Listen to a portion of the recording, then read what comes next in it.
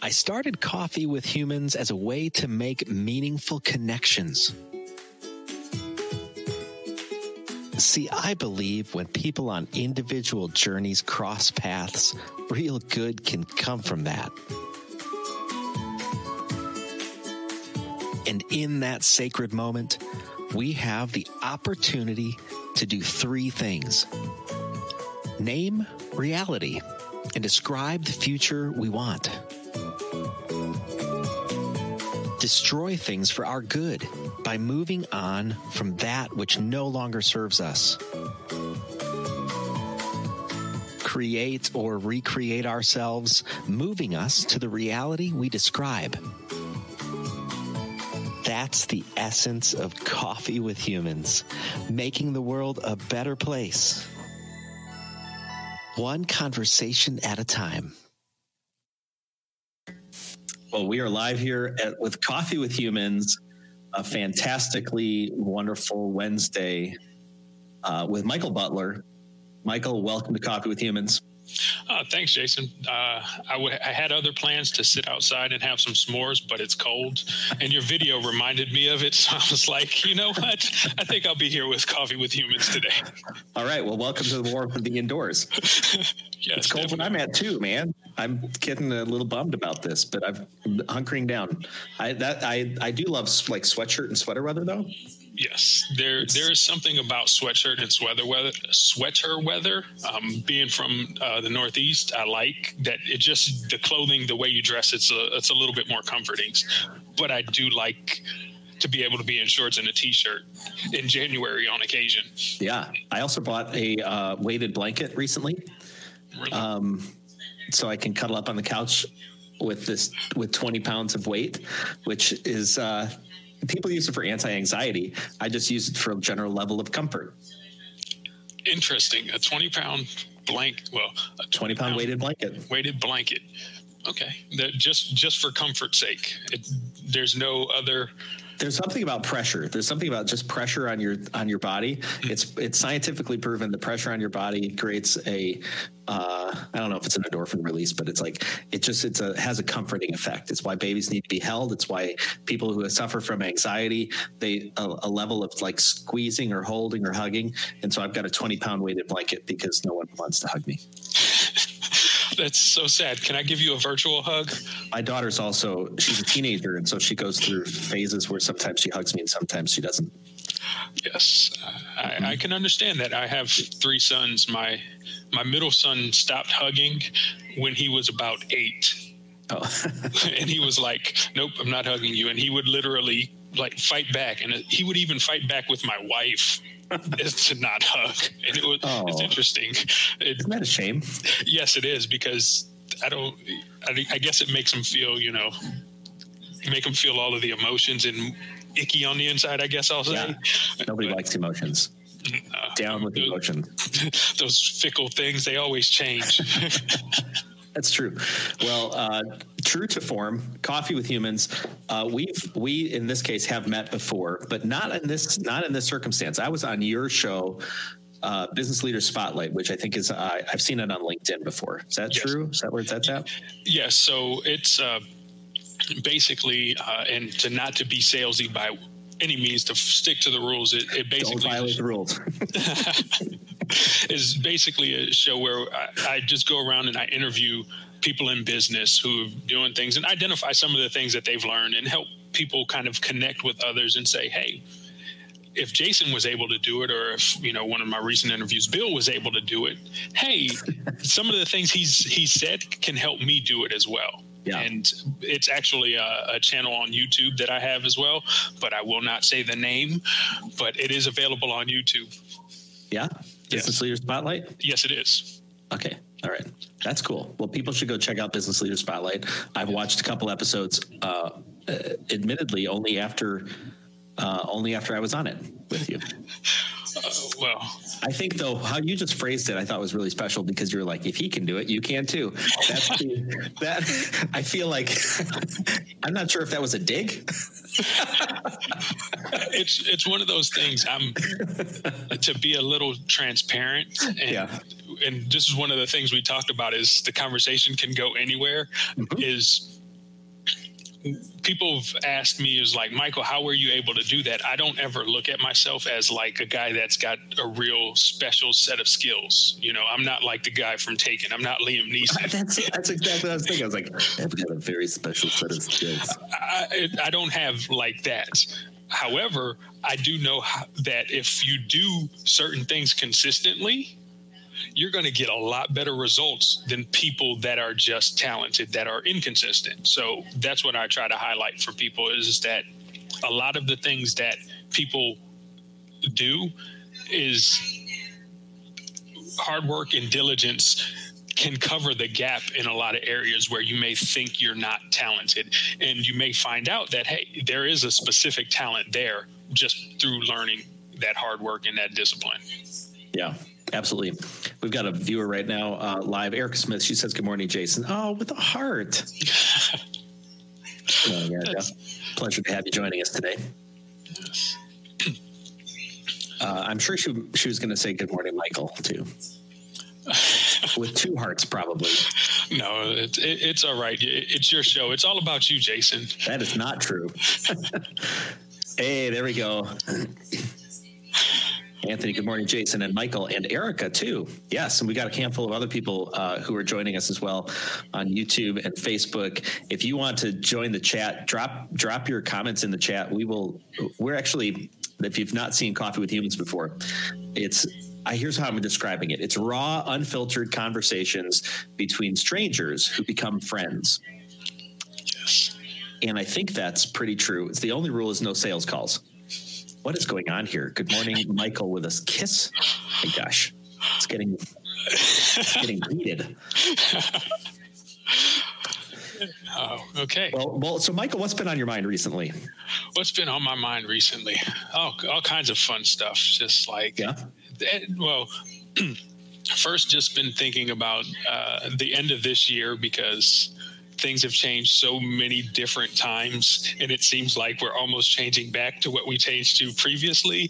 And then just looking at, okay, I personally, around December timeframe, I usually start slowing down and start to think about what I want to do for next year. And sometimes that gets challenging because, or for me this year, this is the first time it's really been a challenge in the sense that is like, I have no expectations for what's next. So it's a lot more freeform where I have to be a little bit more creative as, okay, what are my plans beginning in January? You know, what are the types of things that I want to be able to accomplish next month and into next year? So that's one of the big things that's been on my mind. The other piece, it's actually an interesting conversation I was having with my wife before we got on. We got to talking about English, and I don't know, English class like when you were in high school. Okay. A very random subject of conversation, but we were talking about how when you'd read, you know, a great novel or something along those lines, I was that student in class that I didn't see past the words on the page. And I still work very hard to try to see past the words on the page. But I'm just the way I read, I just see the words. I don't see a lot of subtext. I don't see a lot of emotion. I don't see a lot of hidden pieces. And I used to get the question from teachers a lot is like, okay, so what do you see there? And I used to say things like, well, you know, repeat back the words that were on the page, but in my own form. And they were like, what else? And I'm like, that's what I see. I don't see anything else. And it was like, well, if they're asking me for what else, give me a clue as to what else you're looking for me to see. Don't be cryptic. Exactly. You know, I'm not, and it's just the kind of makeup of how I think about things is that I kind of see on a very linear scale in some ways. Matter of fact. Exactly. It's like, if you're not going to say what you mean, then why are you saying anything? Okay, so hold on. You said you were having this discussion with your wife, and you said that was about English class, which I'm calling bullshit on. I think you were having this discussion about something she asked you to do, or some conversation you had, and you didn't get the subtext. No, it was literally it started. The root of it is that I'm in a personal development class, and there was a homework assignment, and we were talking about that, and that led into English and understanding things. So that's where things went down the road of English, because I was like, I've gotten to the point where I've understood is that here's how I understand. I understand in this way. Not that I'm not trying to understand other things or trying to take in other information. It's just by default, here's where I see things. Do you feel go ahead. How does that sit with you then? Are you feeling like you should be able to understand it in a different way? Or I used to feel bad because I didn't. I used to beat myself up a lot because, especially, in school, if you couldn't tell, English was not my favorite subject. Right. But and it's taken me years to get to this point where it's like, no, that's part of that's my makeup. And I understand that as that's my makeup. It's not a bad thing, but I don't want to say it's a deficiency, but it's just the way I'm made. And understanding that and being comfortable with being able to realize, okay, I may not see it, and I may have to ask questions and not get. The part that I've learned is I don't have to be defensive about it anymore. Because when I was younger, I used to get upset about it. It was like, if you're asking me this question and I'm not answering you, why do you keep asking the question expecting a different answer? Right. Gotcha. So that's one of those random things that were going on this morning. Well, that's a good insight. Yes. I think a lot of people find themselves in that situation where they look at a part of their personality or their tendencies and they think, I am not good enough because somebody else keeps pointing out how I am not able to do something or see something that they so clearly can. And I feel like we tend to ascribe some sort of value system on that, like, well, they're better than me in that thing, and that's where I think the defensiveness comes out. It's like, hey, stop telling me I'm no good. Yes, I know. How do I say this? A lot of people are very now more emotionally in touch than they had been in the past. And sometimes for me, there was always this underlying thought process is like, well, what's wrong with me? Why don't I see things like them? To your point of talking about how people kind of ascribe this quote unquote value system to their skill set and who they are. I know I've gone through that battle and that fight with being able to look at myself and say, well, you should be doing these things based on the fact that, well, those people over there are saying it, whether it's a complete change of myself or completely just trying to ascribe to myself a specific set of skills or specific way of doing things that may not be natural to me. It's just learning that and figuring out how to deal with it and overcome and be comfortable with myself, so to speak. Yeah, that's kind of a journey, being able to be comfortable with oneself. I think a lot of people have a hard time with that. Oh, yes. Oh, yeah, definitely. So in your business leader spotlight thing that you do, I'm curious about this. Why do you do that? Why do I do it? So I started it with, if we go back probably a month and a half, 2 months into being, shelter in place, work from home, all of the kind of changes that we went through this year with COVID-19 and pandemic and being able to deal with that. I was sitting down and I was looking at it and I was thinking, okay, what is it that people see in, small business owners, people that have made it to a specific career plateau, whether it's, chief executive officer, somewhere in the C-suites, vice president, senior vice president, any of those types of things. What are those things that most people will never find out unless they have a relationship with this person?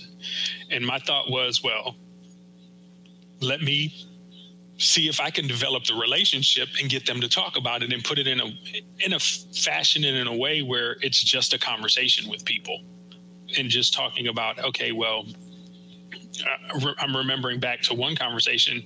I was talking with a guy who, his family, while he was in university or college, his family went through a financial hardship, and he had to basically switch from going to school full time to working full time and taking classes in the evening. And during that process, he got a job at a car dealership.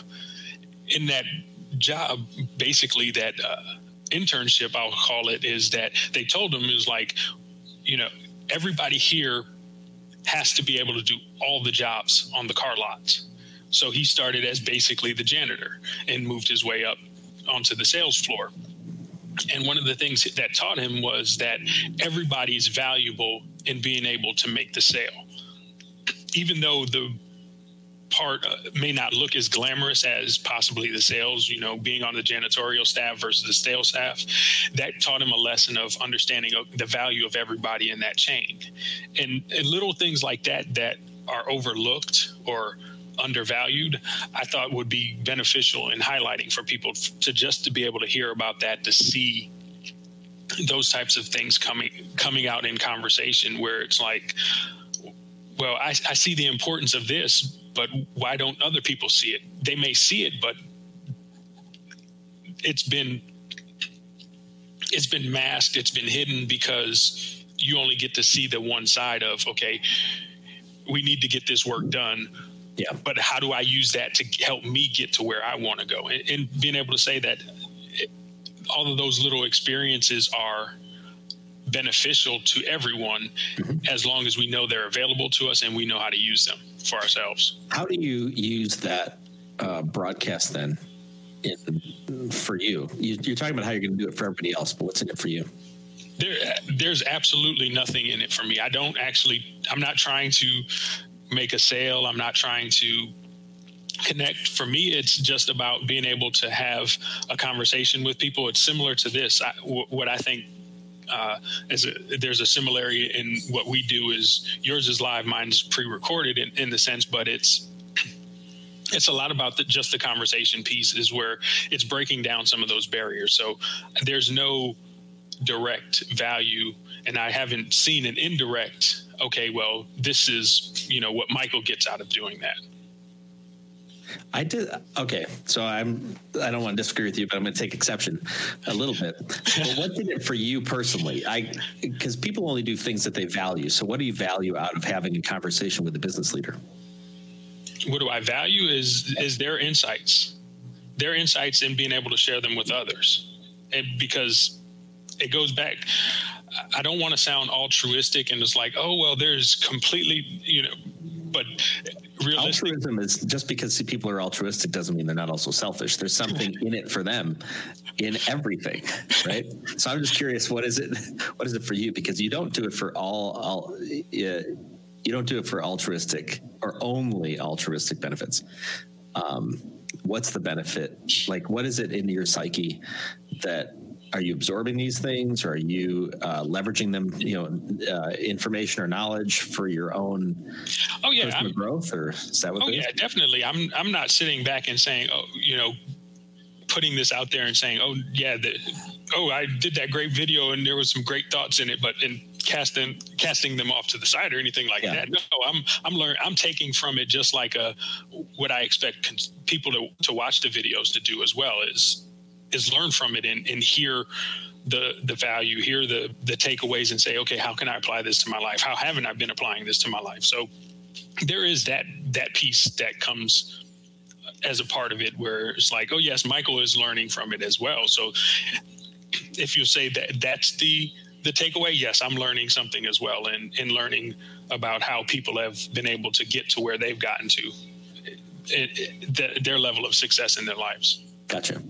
So you were saying in the middle of that you, for your explanation of why you have these conversations, you thought, what if I could have just a conversation with these folks? What could I get information out of them that they wouldn't necessarily normally share? What has been a highlight So of all the people you've spoken with, not what the best thing is. I don't know if you'll be able to come up with that, but what's a highlight when I ask you what's a highlight of your show and who you've talked with? What's one of the highlights that comes? One of the highlights I'll say is it was one of the early interviews that I did, and it was a conversation about doing team meetings, stand-ups through Zoom calls or GoToMeeting or whatever the flavor of the month is. And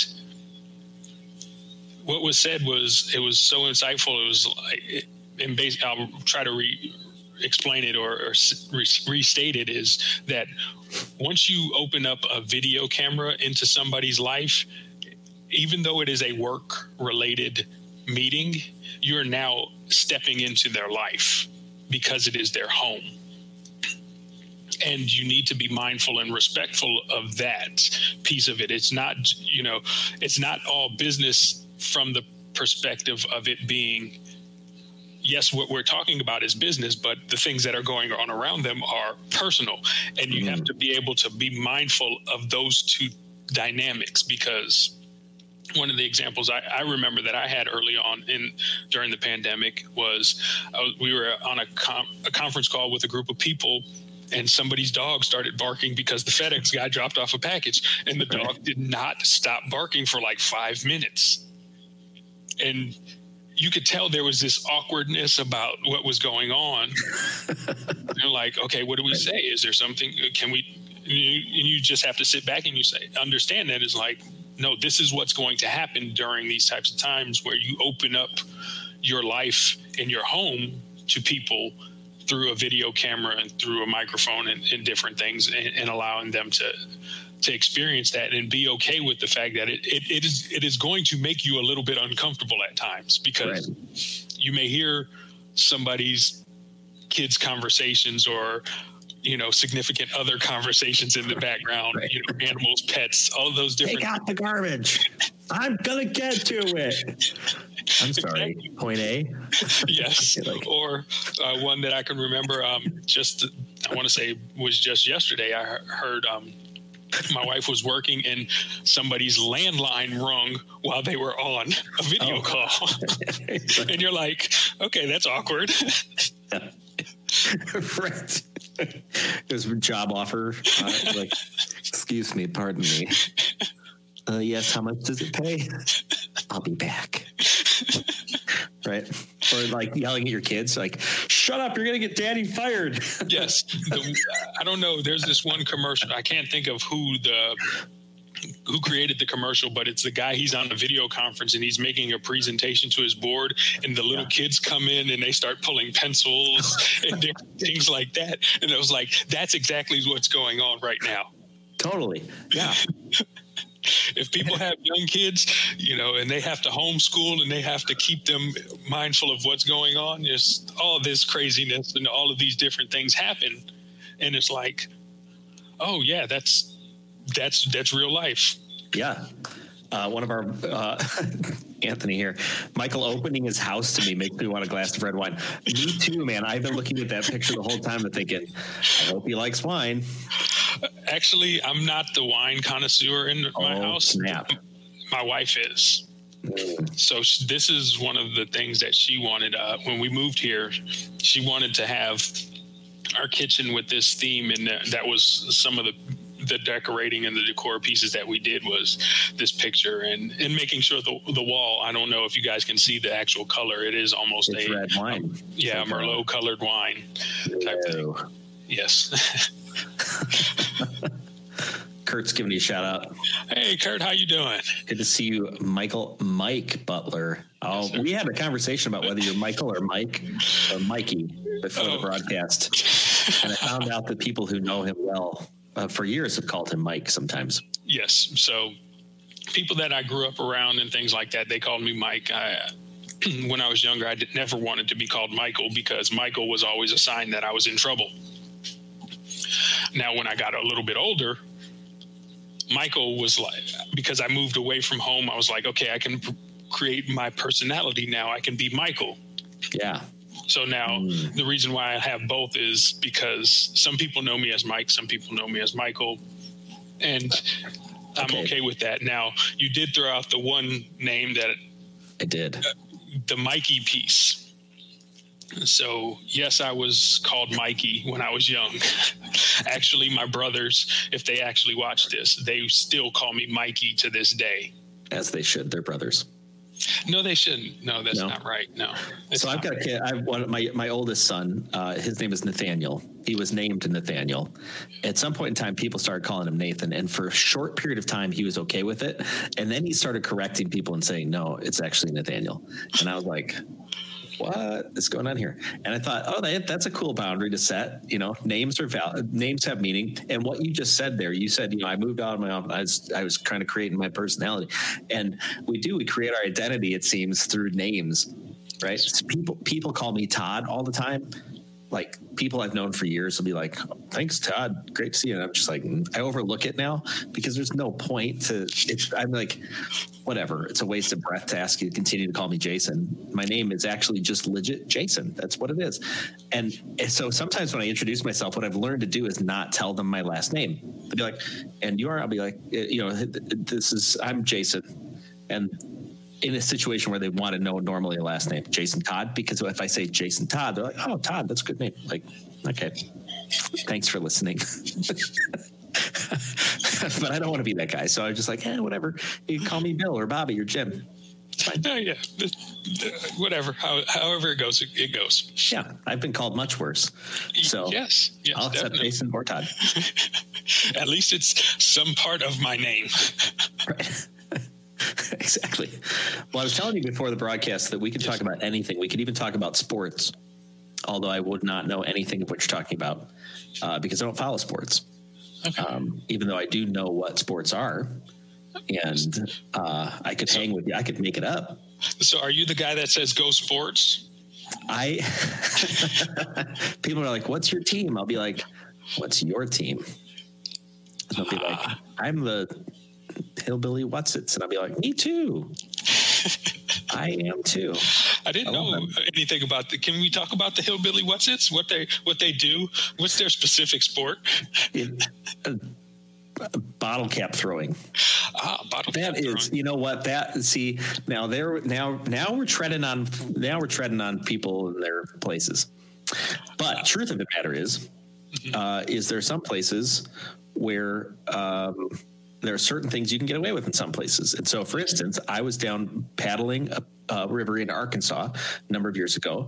Fantastic place to go. Totally off the grid. You couldn't get cell phone service if you tried. And so far out in the back that my navigation, which I thought was okay on my car, all of a sudden I was just like, I was legit driving down, I thought what was a highway. And on the dot, and there's this line, right? And I'm driving down the line, and all of a sudden the line disappears. I am still on the road. I know for a fact I'm still on the road. And it's like, there's no road on my navigation. I thought, I have ventured off into unknown territory. Like, why? Was there like some county carved out where they were like, no navigation, we'll never be mapped? I don't know. So I just and then it was probably 20, 30 minutes later, we finally got to this place where we're camping next to a river. Oh my God, it was amazing. Beautiful. Well, we went paddling down the river with a canoe. And then there was this time, it must have been 3 hours into this canoe trip. I thought we should have been at the spot where they'd let us out. And I thought, oh no, were we drinking too much and we missed it? Like, we're going to be paddling this river till, I don't know, are we going to get to the Gulf of Mexico eventually? I don't know what happens. And because I'm not a super experienced paddler, and what can go wrong? You're paddling a river. Yeah. So anyhow, upstream, this boat comes. It's a flat bottom boat with one of those motors that's just got this little stick in the water. And it's going, and we're like, we're going to ask him. So hey, they pull up and we're like, hey, do you know where the takeout point is? Like, where do we get out? And they're like, well, there's about 3 shoals up that way. And I was like, okay. And I was like, I didn't know what to say because I don't know what a shoal is. Right. And I didn't know if it was, I didn't want to sound stupid by saying, what's a shoal? Like, I feel like this is something I should know, you know? And so then they drove off, and I was talking to my buddy. I'm like, what's a shoal? Like, how far is that? Is it 10 miles? It's like convertible into kilometers, or where are we at? Turns out that the shoal is just where like the water comes up and then like hits the side, and then the water like you just kind of go up to the next. It's like a turn. Mm-hmm. A shoal is just a turn in the river. Interesting. There's not a distance. That's not a thing. It could have been a mile. It could have been half a mile. It could have been 20 feet. Like, that's just a shoal. I don't know. It was probably another hour and a half or something like that. Oh, wow. Paddling. That sounds exhausting. It was too long to paddle as an inexperienced paddler who's just not.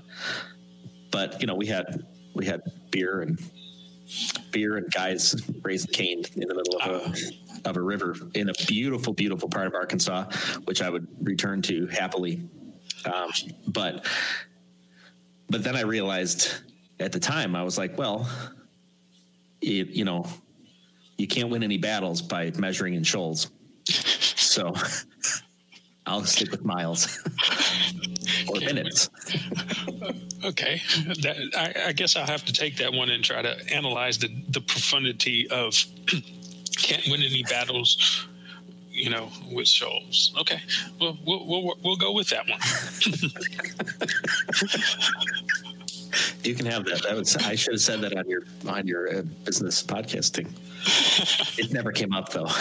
No, I don't know if we got to going to Arkansas, but nope, we didn't. I would highly recommend it. Yes. Okay. Yes, Anthony. Now we all know what a shoal is, just in case we're lost at sea. Absolutely. If the river when you're lost at sea ever just changes direction, that's a shoal. Okay. 2 or 3 shoals out, you can get out. That's what I know. If you're not sure how long this trip is, count the shoals. That's the other key. Free wisdom here on Coffee with Humans. Now the question is where will I be able to use that? It's Wisdom Wednesday. Well, I've been keeping notes. Okay. For my ideas for Coffee with Humans. I'd love to have your opinion on this. Yes.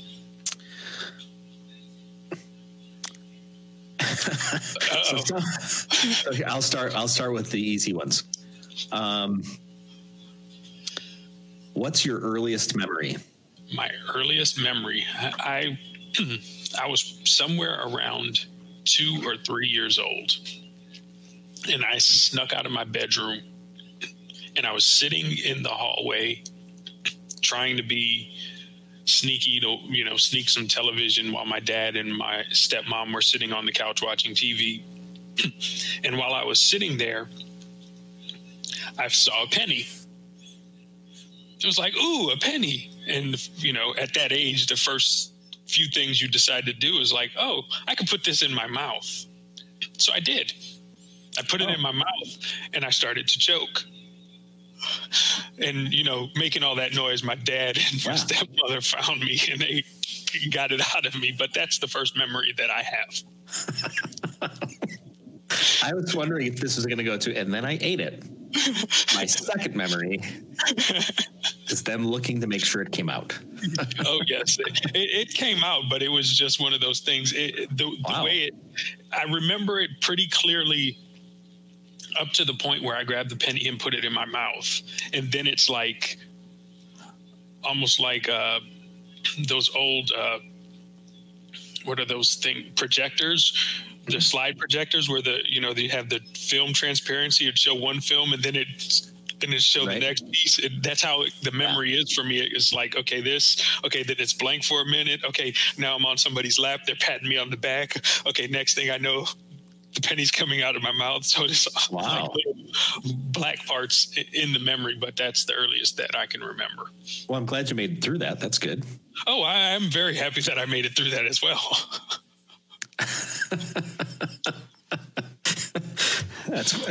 That's funny. What's another one? I can't ask that one. Here's one. What's number one on your list of things to do on a weekend? Number one. Or 1 to 3. I'm terrible with the top 10 lists, so this is not a fair question for a person like me. Maybe it's not fair for you either. I could never tell you what the first thing was. So the best thing, I don't know. One of the things that I would say is number one is to be able to be left alone for, 3 hours or so, just so I can read and, just be by myself. Just completely alone, like no bother, not having to take the dog out to go for a walk, not having to feed the dog, not having, any of the kind of responsibilities of life, but just to be able to say, hey, I've got this time alone for myself to not to just sit there and, put my feet up or anything and watch TV, but I'd just like to, be alone with my own thoughts, think, read, so on and so forth. That's a good one. Yeah, that's insightful. That seems like it's probably part of your personality that you need to kind of escape the noise and the stuff going on so that you can just let your thoughts process and settle. Yes. I'm one of those people that I've learned this the hard way, is that I process things by talking. So sometimes if you get me at the right moment, I'm saying things because I'm trying to think through it, not as, okay, this is what it is. So during those times when I do have that solitude, I can think to myself. So basically I can talk to myself is what I'm saying, where I can think through my thoughts and be like, oh, okay, this is what I'm trying to do, or trying to understand and rationalize what's going on. Yeah. That's super important. Yes. I would think. Yes. Especially learning that, that you think through things by talking, learning that. I would say anybody that's got that, learn it as early as possible, because when you learn it later, you say stuff that you're like, I wasn't saying this as this is what it is. I was saying this as, okay, here's how I'm thinking through it. And it causes you a lot more pain when you don't realize that's how you think. Gotcha. You're probably thinking of some particular circumstances. Oh, I'm thinking of several. Yeah. How did you come about that understanding about yourself? It's taken me probably the better part of the last 2 years. And most of the times is because of conversations I was having with my wife. We would be talking about a specific issue, and what I'm doing is I'm verbalizing what's going on in my head because I'm trying to process it. Yeah. But it's coming out as a part of the conversation. And I'm like, after the fact, I'm like, why is she upset at me? Because I'm thinking she understands that's what I'm doing, but I never realized that's how I actually process things.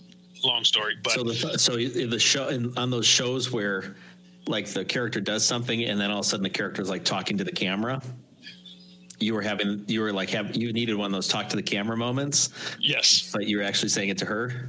Yes. I needed that break to say, okay, here's what's happening right now in my head, not as a statement of part of this conversation. So did you eventually have a conversation about, hon, I just need you to listen. I need you to like ignore the following, statement. I'll let you know when I'm ready for you to listen again. Or how have you reconciled that? It's been a slow process, and it's still a process that's ongoing, I'll say, because when talking with her, I ask a lot of questions because, I'm trying to understand. And now I've gotten to the point where it's like, okay, now that I understand, okay, give me a moment and let me go kind of take that time to think through And sometimes if the conversation, it gets going fast, because one of the things, I respond quickly. So if I'm put in a position, I can respond and I can keep going. But sometimes, as we know, those aren't the best responses that you have. They aren't all the way thought through. You don't see the ramifications of them.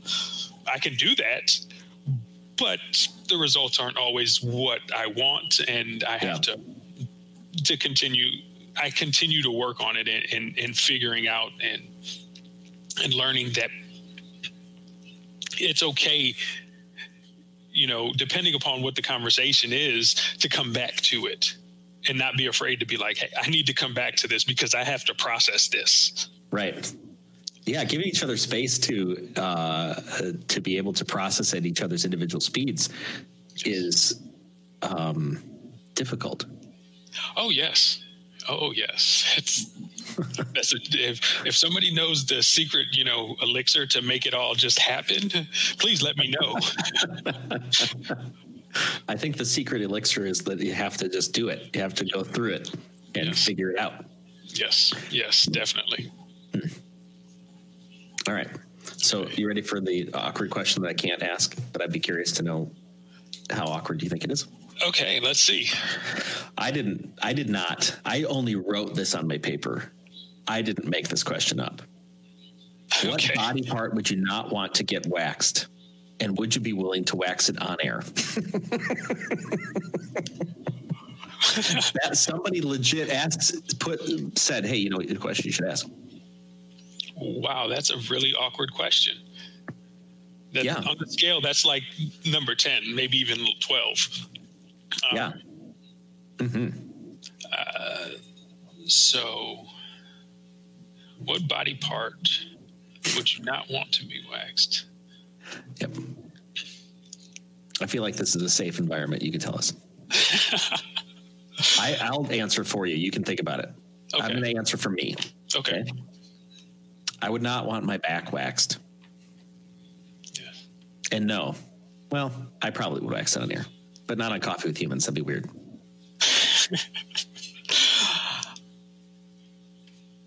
I would say my legs. And no, I would not want to wax it on air, Coffee with Humans, or even my show. That would just, because I've seen, the reason why I would say no is because I've seen how people do waxing and the pain that they go through. So I am a sports fan, by the way, and I used to watch a show on ESPN2 with Mike Golick and Mike Greenberg. And the Mikes. Yes, Mike and Mike in the morning. And Mike Golick lost a bet, if I remember correctly, and he had to get waxed. Did he? On the show. Stop it. He had to have his chest waxed, if I remember the details correctly. Oh. And Mike played football. He's a big, strong guy. And to see the pain that he was in, yeah, I was like, there's no way I'm going to put myself before that. Before that kind of humiliation and just screaming, because I don't know how that pain would go about. So I'm like, yeah, I'm not doing that to myself. It sounds like a Dr. Seuss book. I would not wax them here or there. I would not wax them anywhere. That's that's true. Yeah. So many things I could say about this. Yes. Yeah, that could go down a whole tragic road. I have some pretty intense chest hair, and I trim it a little bit, but when it first gets trimmed, it like sticks through the shirts. But my neck hair is really like bristly, and it destroys, like if I don't keep it down, it'll like destroy the top of my shirts. Oh, I know. You're like, oh. I'm one of those people. While I was in the Marine Corps, we had to shave every day. I could go weeks and didn't have to shave because I just did not grow facial hair. And even to this point right now, it's like, sideburns and things. It's been like 6 months. Not that long. Okay. but yes, that's basically what it's like. Do you grow? Have you hit puberty yet? Like, I have, but What a shame. I just don't have the facial hair growth that some people experience now. We did have guys that would have to shave twice a day while I was in boot camp. Oh my God. Right.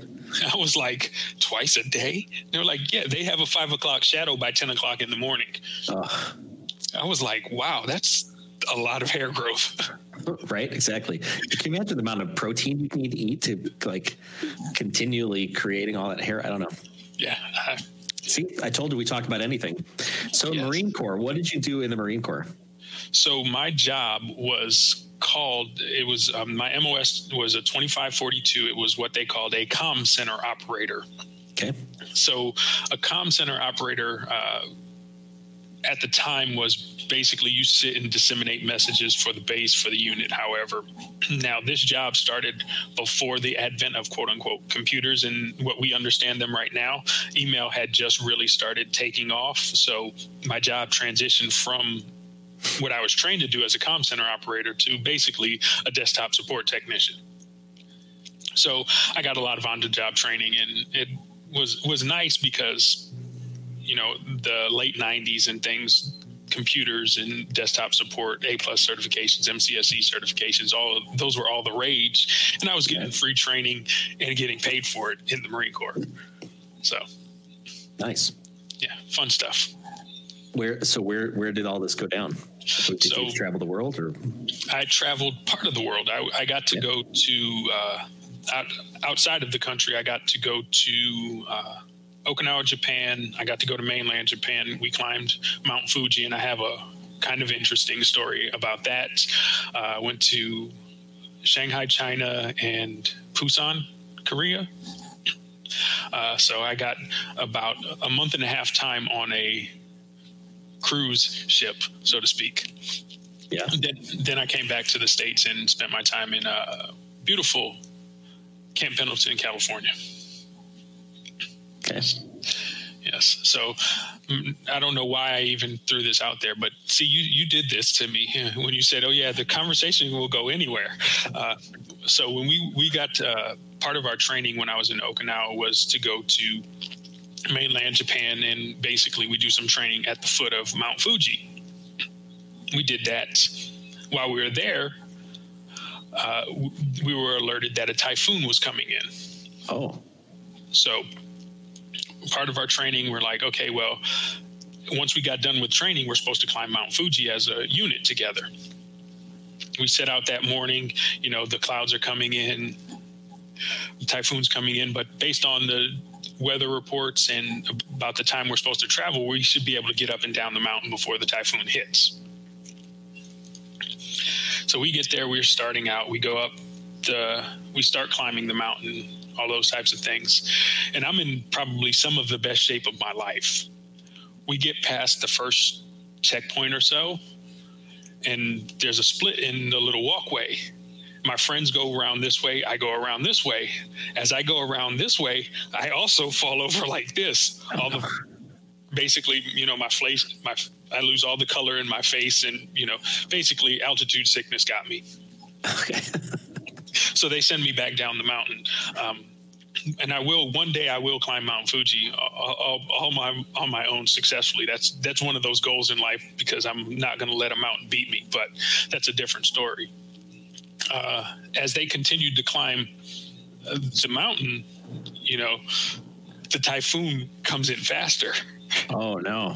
So they're literally, you know, before I left, you could see clouds, like reach out and touch a cloud, but they get me back down. But there were guys that made it up to the mountain. They were in the middle of clouds, like I'm holding on to a cloud, and, you know, just the different stories of how people talked about it and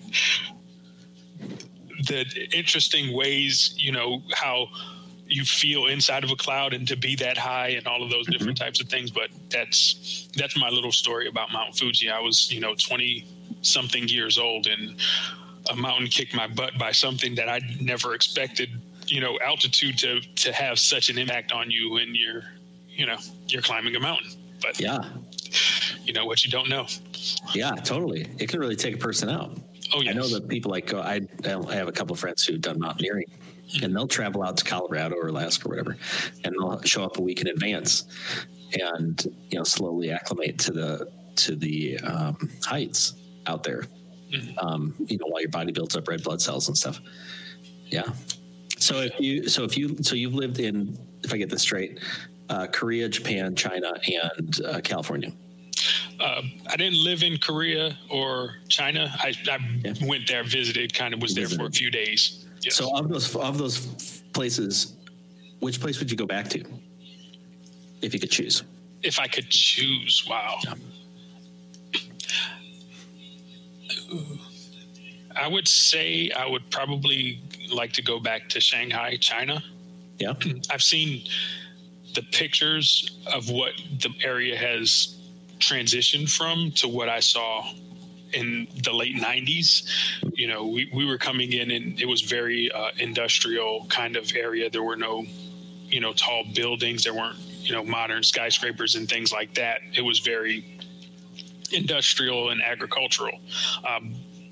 But I had met someone when I was at an event, and somehow we got on the conversation of Shanghai, and she actually had pictures of Shanghai. And I was like, whoa, because I remember the waterway that we were coming in on, and that was the same waterway. And it was like, what did all of this change? It's like, these two different pictures in time, kind of snapshots, just showing, okay, here it was at one point and here it is right now. And you're like, wow, there's drastic changes. And you just kind of see what happened, because when I was in China, I was introduced to what true overpopulation was.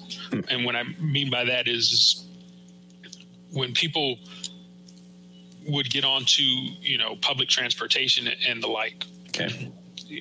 I grew up kind of in the city, so I understand when a bus is crowded, people are squeezing in trying to get people on there.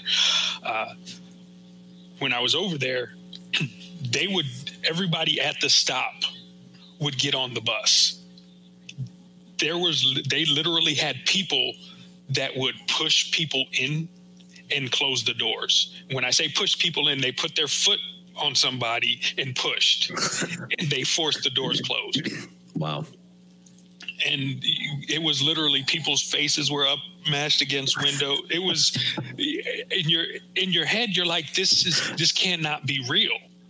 Yeah. I can't really be seeing this. This is not how people, behave. This is not how people are treated. And you're like, oh my goodness, that's really happening. And then the other pieces was how they had cars and they had motorcycles, and to see the motorcycles weaving in and out of traffic, and sometimes they were bumped and the driver of the car kept on going, and you just see certain things that takes your Americanized kind of perception of things, that okay, this is how things are, and it alters it and gives you this whole different perspective that you, in some instances, you're not even sure how to rationalize and even understand fully. Yeah, totally different culture. It's something it would be absurd to have here in the United States. I think everybody would rebel, call their leaders or something like that, and say, put more buses on the stops. Yes. Oh.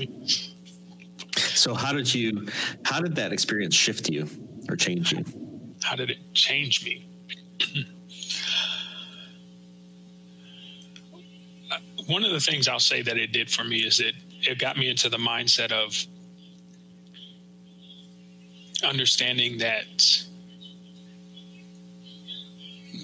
bad is relative. And when I say bad is relative, it's relative to your understanding of what bad is, like right now.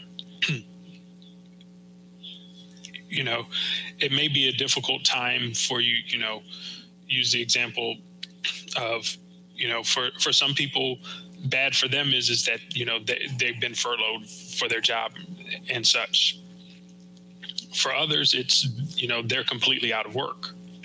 Now, I can't say your bad is worse than my bad, and I can't say my bad is worse than yours, and vice versa. But we have to understand both people's bad is bad. So seeing what was bad in China gives me an understanding of, well, I won't even say what was bad. What I classified as bad, that was life for them. Some people, that life is what it is. There's no me saying, oh, well, that's bad for them. No, that's what life is for them. They have to work with the pieces that they have, and in turn taking that to say, okay, Michael, what are you using as a quote unquote crutch to say, oh, well, this is bad, as an excuse for I don't want to do anything, right? Or I want to stay, well, it's bad, I can't do anything. Now that's kind of how I took it, to remove the excuses from myself and be able to understand that it's a growing and learning process. It's not just because I didn't see that immediately when I was over there. It took me years to kind of come to that conclusion. Sure. Because at first I was shocked. With just the impact of seeing something like that, with, that type of crowding and people living their lives and that becoming a part of their norm, you're at the point where you don't have words for it for a long time. Sure. It's a totally foreign experience. Exactly. And I think the word bad is a judgment word, right? Bad is only bad in reference to, or is measured against, an alternative. Right. And so the alternative, so factually, the bus is extremely crowded, or the transit system is extremely crowded. The facts are not inherently bad or good. They just are. Right. And could it be, or should it be, less crowded? Also, there's not enough information to determine that. Is it unsafe? Okay, that might be more information to determine should it be less or more crowded. What people will accept, though, and I think that's, you make a very good point. What people accept as good or bad or right or wrong or for me or not for me is vastly different around the world. Yes. And a person's experience on a very crowded transit system in China or India, where people are being jammed onto the buses or jammed onto the trains, is something that we would not accept here probably in the United States. Right. But doesn't make us better or more good and them more bad. Yes. It just is. Right. And there are lessons, all sorts of lessons for work. People have done global missions work that sometimes we apply or presume that just because we want something, that everybody else wants something as well. And when in their culture it might be meaningless to them, they don't care about the same things that we care about. And immersing ourselves in another culture is super important to understand how not to disrupt their lives, because they think we're the oddities. They think we're the weird ones. We got a couple of comments here. Tony, thank you for your service. I think he joins all of us in saying that. Thank you for what you've done for your nation. And then Katie, living in other places allow you to become more aware of the day-to-day of other cultures or people and the norm around the world. So true. Yeah. Our normal is not necessarily everybody else's normal. Everybody's normal is different, even in the United States. Yes. Like in Arkansas, you could measure things in shoals if you want to. Yes. Going to be very hard to live like that. I'll measure them in miles. Thanks. Yeah. It's the way it is, right? What I know and what somebody else knows, completely different, and that's totally okay. And what an opportunity, and the essence of this show, what an opportunity to just join with other people around the world and just have a conversation, learn about each other. Yeah. Well, we're coming up to the end of our time. This is fantastic, Mike. I'm glad that you joined me on Coffee with Humans. Any final words that you want to throw out there to the universe? This is your moment.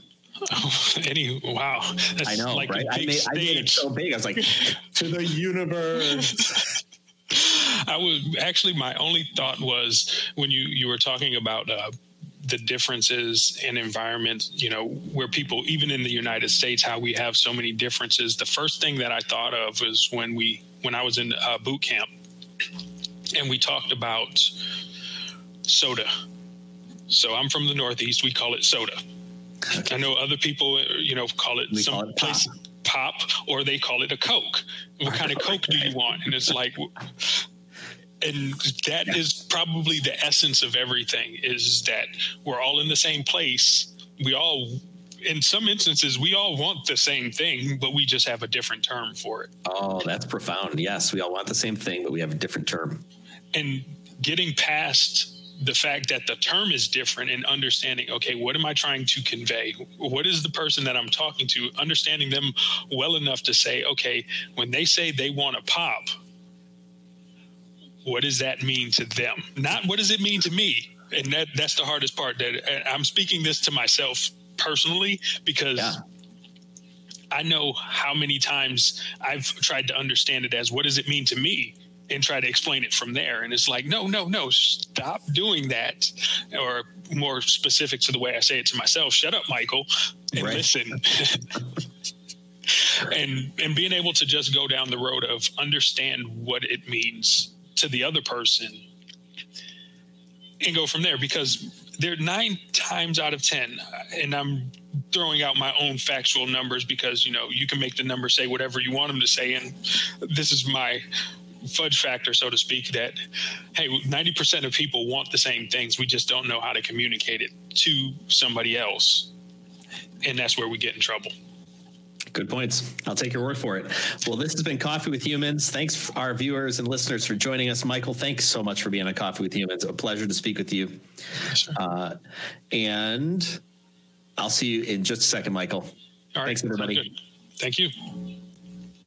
One of the things I love about Coffee with Humans are the raw conversations I get to have, meeting new people just like you. If you or someone you know should be on Coffee with Humans, go to coffeewithhumans.com. Remember, the only rule is no sales calls.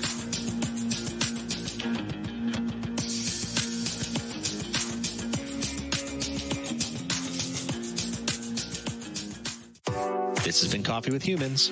Subscribe to get updates or click to have coffee with me. coffeewithhumans.com.